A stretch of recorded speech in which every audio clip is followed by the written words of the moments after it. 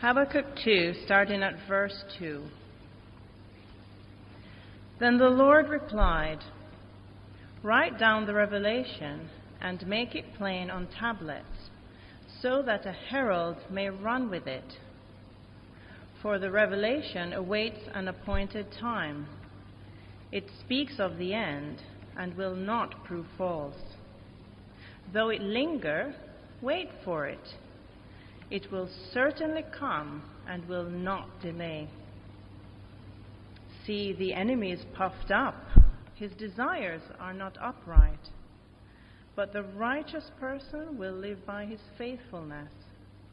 Indeed, wine betrays him. He is arrogant and never at rest. Because he is as greedy as the grave, and like death is never satisfied. He gathers to himself all the nations and takes captive all the peoples." This is the word of the Lord. Good morning. Good to see you all. Thank you for joining this morning. It's a lot more encouraging when there's lots of us, and there's a good number of us this morning. I think I recognise most of you, but if we've not met, my name is Andrew. I'm the curate here at St Helens. So we're continuing our series in Habakkuk, this Old Testament book. We started last week in chapter 1, and we're continuing. We finished with something of a cliffhanger last week. So if you're wanting to follow along, we are in Habakkuk. Actually, I don't know the page number. Zablon, what's the 941? And thank you, Zablon. And if you're struggling to find it, it's just after Nahum. That's supposed to be a joke, because Nahum's also really hard to find, but don't worry. Next time. Cool. Let me pray.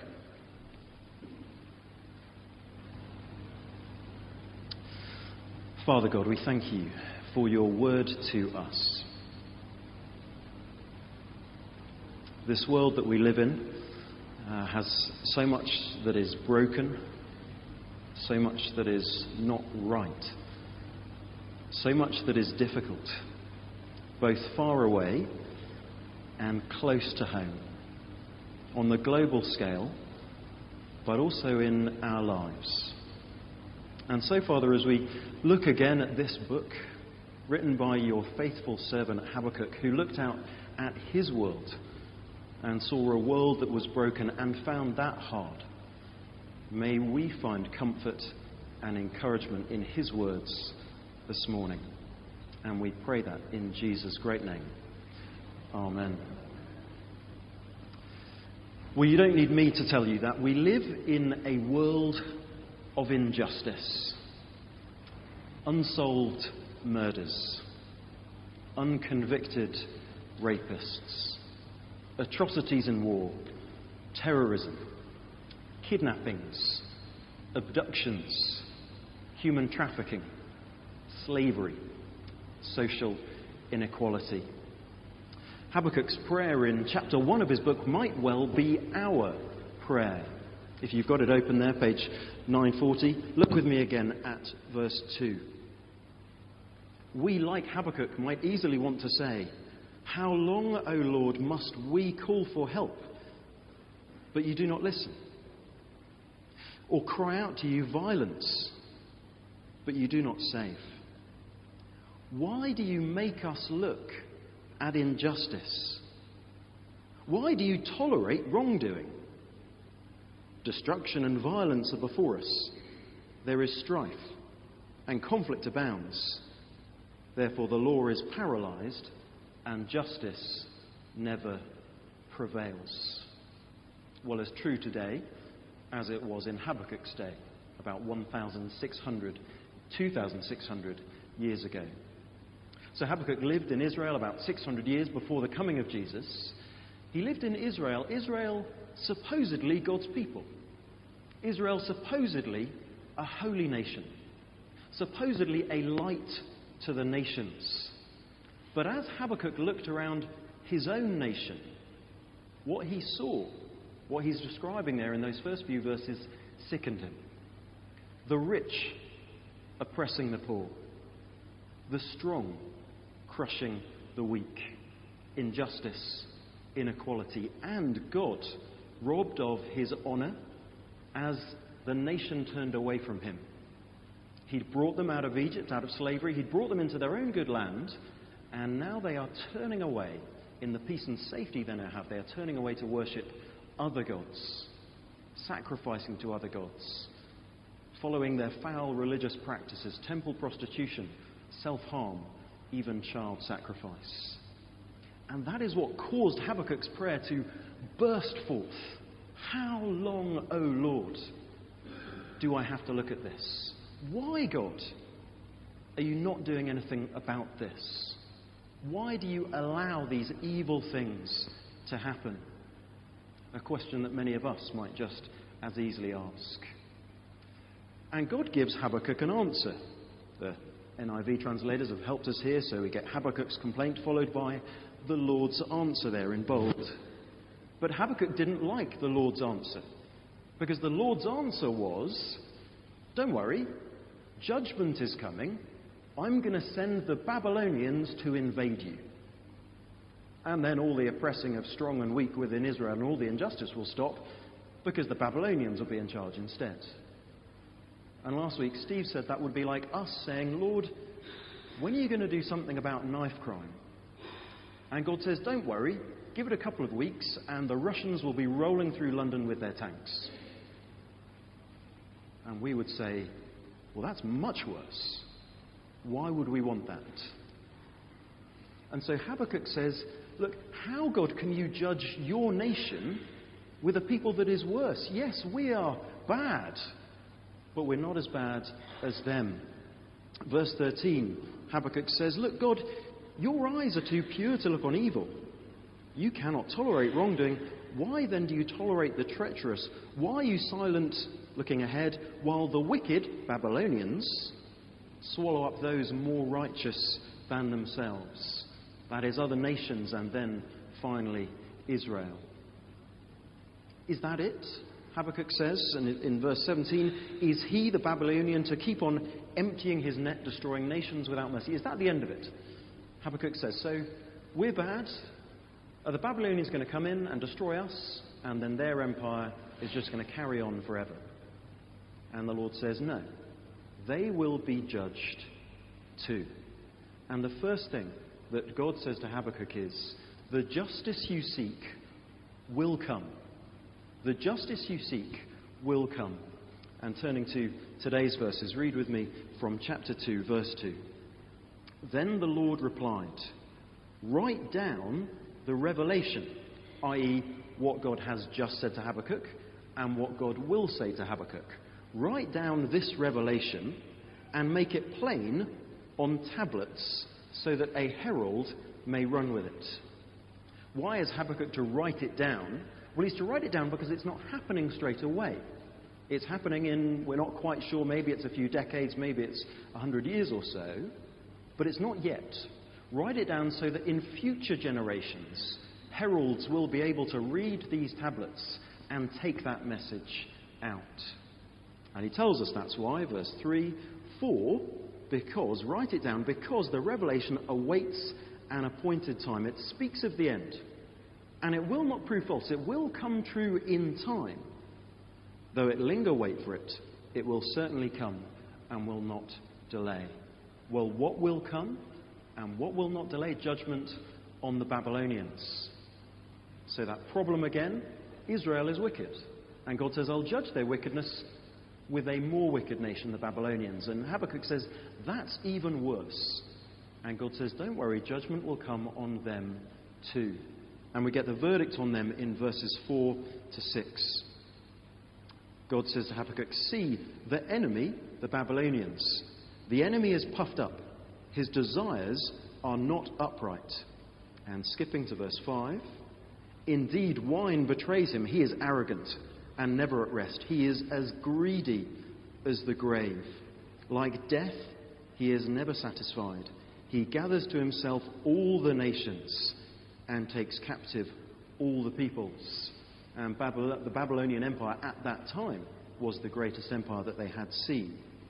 But judgment is coming. Verse 6, will not all of them, that is, the nations that he has enslaved, Will not all of them taunt him with ridicule and scorn, saying," and then we get these woes against the nation of Babylon that we'll look at next week, spoken as if from the mouths of those who were oppressed by the Babylonians. So they suffer under the Babylonians, and then when judgment comes on Babylon, then these woes are pronounced against that one who oppressed them when justice comes. And judgment will come on the Babylonian Empire in the form of the Persian Empire, who come in and destroy the Babylonians. Now, I don't know how familiar all this stuff is, whether you've read much or any of the Old Testament, or all of it several times, who knows, and how you feel about it. And I don't know how many times I've said the word justice and judgment so far this morning, but it's quite a few. And if you talk to people in the street, or even if you talk to people in church about judgment and about the idea of a God who judges, well, lots of people say, well, talking about that kind of stuff is the reason I don't like to read the Old Testament. Talking about that stuff, I don't want to think of a God who judges. Can't God just forgive? Isn't that God's job, to forgive? I don't want a God who judges. I refuse to believe in a God who judges. I want a God of love, a God who accepts everyone. I imagine in this room there's a spectrum of what we think about that. But if we do think that, if we do think a God of just love and forgiveness would be better than a God of justice and judgment, well, I don't think that is what we want at all. As I said, we started thinking about the injustice in the world. And if there is no final justice, then the perpetrators of injustice get away with it. Unsolved murders, unconvicted rapists, human traffickers, kidnappers, slave holders get away with it. Miroslav Volf, he was part of lived in the former Yugoslavia, and he writes this.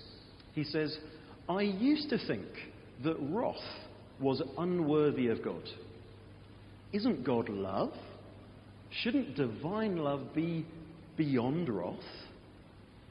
He says this, "God is love, and God loves every person and every creature. And that is exactly why God is wrathful against some of them. My last resistance to the idea of God's wrath was a casualty of the war in former Yugoslavia, the region from which I come. According to some estimates, 200,000 people were killed and over 3 million were displaced. My villages and cities were destroyed. My people shelled day in and day out, some of them brutalized beyond imagination. And I could not imagine God not being angry.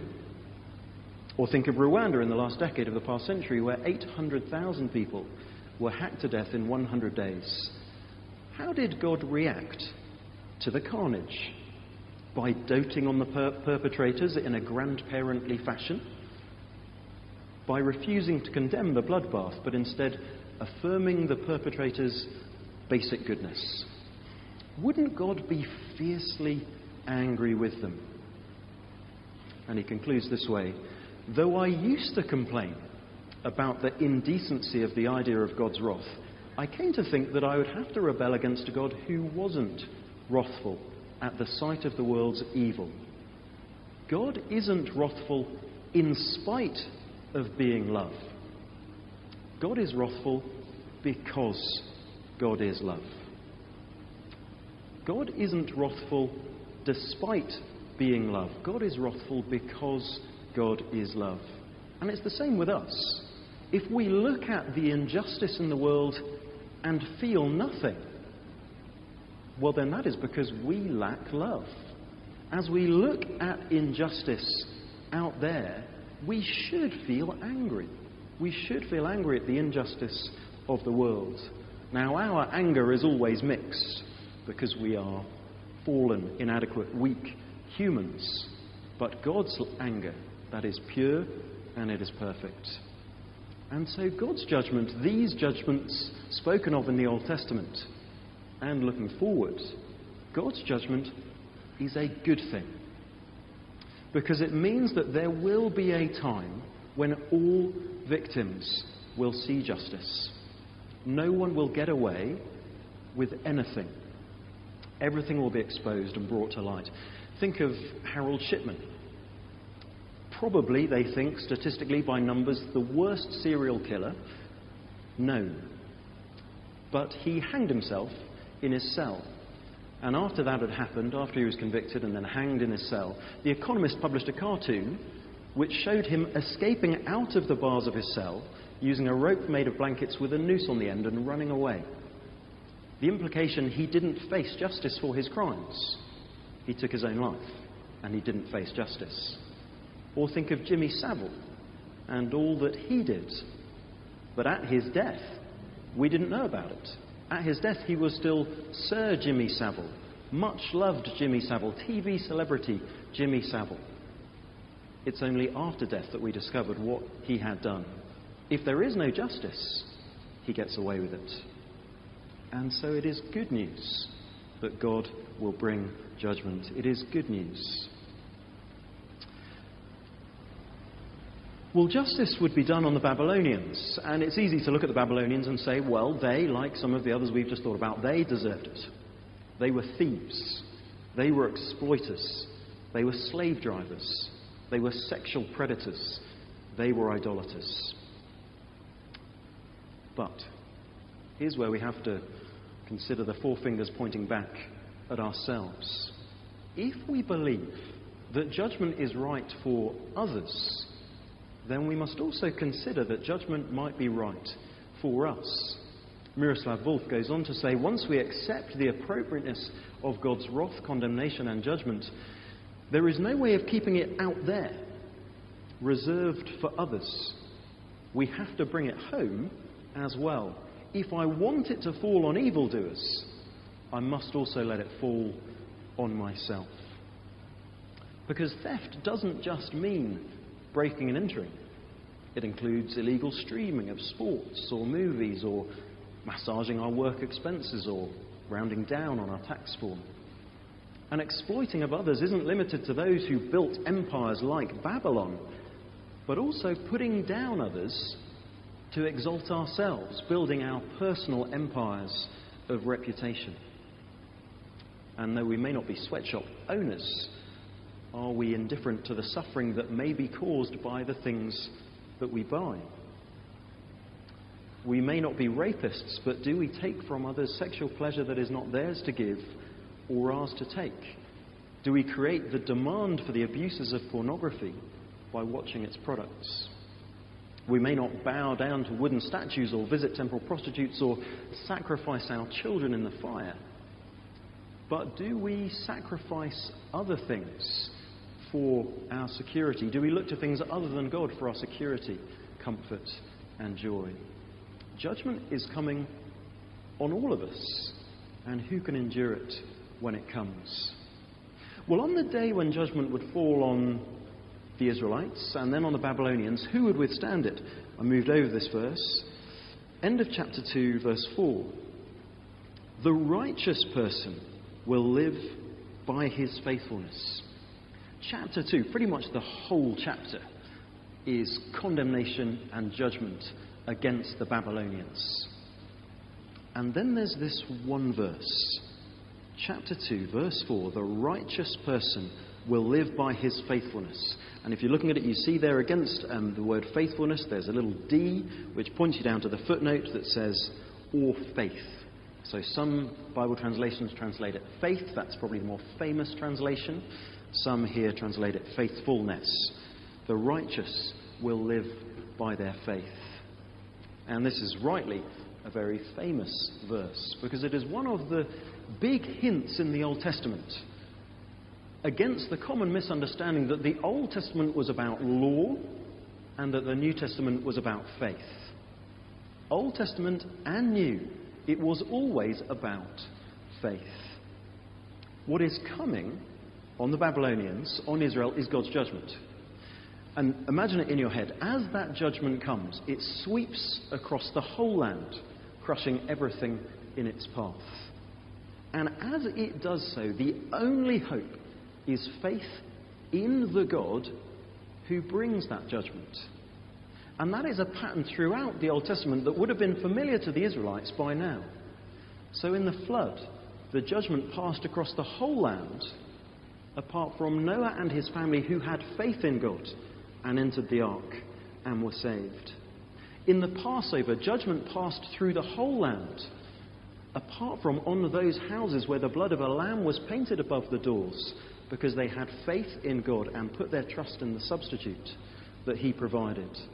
At the Red Sea, both Egypt and Israel passed through the sea, but judgment came down on the Egyptians and not on the Israelites who had faith. At Jericho, Rahab was the only one to survive as the walls came down and those in the city were killed.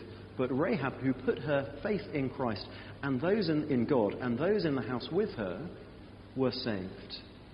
That is always the pattern. God's people are saved by a judgment that passes through, judging their enemies, but they will be saved if they have faith in their God. Those who are truly God's people are saved as he brings judgment upon their enemies, even though the whole nation be swept into exile. Habakkuk says the righteous person will live by his faithfulness. But if you followed with me in that imagination experiment, you might have a good question. Okay, what did that actually mean for them? What did that actually mean for a faithful Israelite living in Israel when the Babylonians invaded?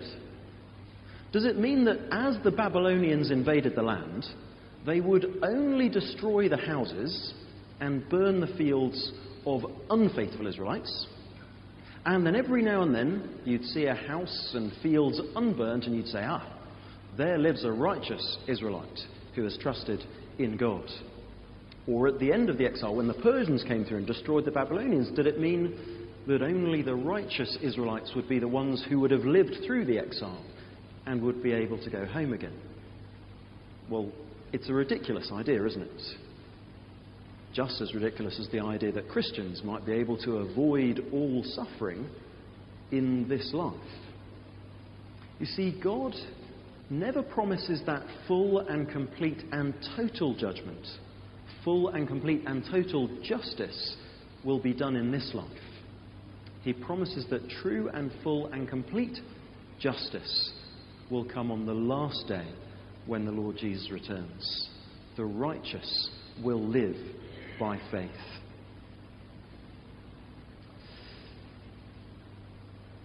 In summer of 1949, in Montana, in the Mann Gulch River Valley, it was one of the hottest days on record, and lightning struck and a fire started. The fire was radioed in and 9 smoke jumpers were dispatched. This was a recently formed team, as I say, in the mid-1900s. Although the team leader, he was a man who'd been there at the beginning. He was a man with 9 years of experience on the team. Smoke jumpers being men who would be parachuted into the area to cut down the brush and try and beat back the fire. But by the time they arrived, the fire was already out of control. They were told it was already a small blaze, but it had taken control. To make it worse, their radio parachute didn't open and it smashed on the rocks. The fire was in the trees on one side of the valley, and Wag determined they couldn't fight it. It was too big already. And so he moved his team across to the other side of the valley, across the other side of the river. But the wind turned and brought the fire down the south side of the valley. It jumped the river in the bottom, and it began to chase the men up the north side of the valley. Well, needless to say, they ran, sprinting up the steep incline, trying to reach the ridge, running with all their strength. But all those who tried to run died on that hillside. They couldn't outrun the fire. And the Bible tells us that God's judgment is coming. And as we've seen, it is a good thing that that is happening, because it means that true justice will come. But as we also saw, it will be on all of us for the wrongs that we have done. And we can't outrun it. We can't escape it. We can't withstand it. And the danger is that we live by what our eyes see. We look around in the world and we say, well, I'm not as bad as them. Oh, I haven't done what she's done. I'm not like him, so I'll be okay. But if we live by the word of God, if we understand that true righteousness is to love God with all our heart and soul and mind and strength, and love our neighbour as ourselves, well, then we know that we wouldn't be able to stand on that day in our own righteousness. If we accept that justice is a good thing, we must accept that it also be turned back upon us. Well, on that day in 1949, as Wag started to run up the slope and then realised that neither he nor his team were going to make it, he stopped to think, and he had an idea. And he took a box of matches out of his pocket, and with the slope going up ahead of him and the wind at his back, he bent down and lit the grass in front of him. And he shouted to his team to stop, but none of them did. He lit the grass in front of him, and the fire took hold, and that, in the same way, raced up the hill. And he then stepped forward onto that burned ground and lay down on the charred ground, put a wet rag over his face, and waited. And for a short while, the fire blazed either side of him. He said that it was so hot that the gusts of wind, it felt almost a couple of times, were going to lift him off the ground. But then it passed, and he was safe, and he escaped. He was safe because where the fire had burnt once, it couldn't burn again. Where the fire had already burnt once, it couldn't burn again. Well, God's judgment, when it comes, will be fierce. It will make that fire look like a cosy fireside blaze. But if we are in Christ, then we have nothing to fear from that judgment. We have nothing to fear because Jesus stood in our place and God's anger burned against him. He was the righteous man with perfect faith that Habakkuk spoke of. He was the righteous lamb. He was the righteous one looked forward to throughout the whole of the Old Testament. And in him there is salvation. Because where God's judgment has burned once in Christ already, it cannot burn again. For some of us, there are different scales of people. Some of us are overconfident and some of us are always cautious. Some of us are worried. For some of you, if you ever worry whether you're good enough, you've put your trust in Christ, but is that enough? Is it enough to have put your trust in Christ? Is Jesus' death really enough to take away your sins? Yes. If we trust in Christ, where God's anger has already passed over on Christ, it cannot burn again. For God the just is satisfied to look on him and pardon me. Well, so we've said, justice, God's justice is coming. That's a good thing. All sin will be punished. All unrighteousness will be judged. And the one who is in Christ will be saved. Obviously, that means that we must put our trust in Christ. We must want to do that and put our trust in the good God who will judge rightly and faithfully. There are two ways to live. Faith in ourselves, that we are pure enough, good enough, righteous enough to withstand the all-seeing, all-knowing God, or faith in Christ. And as we look around at the injustice of this world, we can take comfort. Whatever happens with the inquest into Grenfell Tower, whatever happens with all the unsolved crimes, whatever happens with knife crime on our streets, whatever happens in the war zones around the world, justice will be done. No one will get away with anything. And that is a good thing. Let's pray.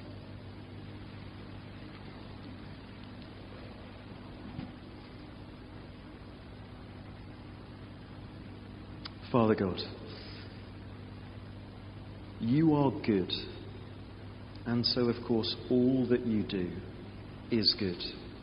It is because you love the creation that you have made that you will bring all justice. It is good, but it's not easy. It is hard to believe. It can be hard to believe that it can happen, but also hard truths about what may be coming in the future. And so we pray that you would help us to believe it. May we, like Habakkuk, continue to put our trust in you, to pray to you, to wrestle with you, to trust in you, and to look to you, the God of love, the God of justice. In Jesus' name we pray. Amen.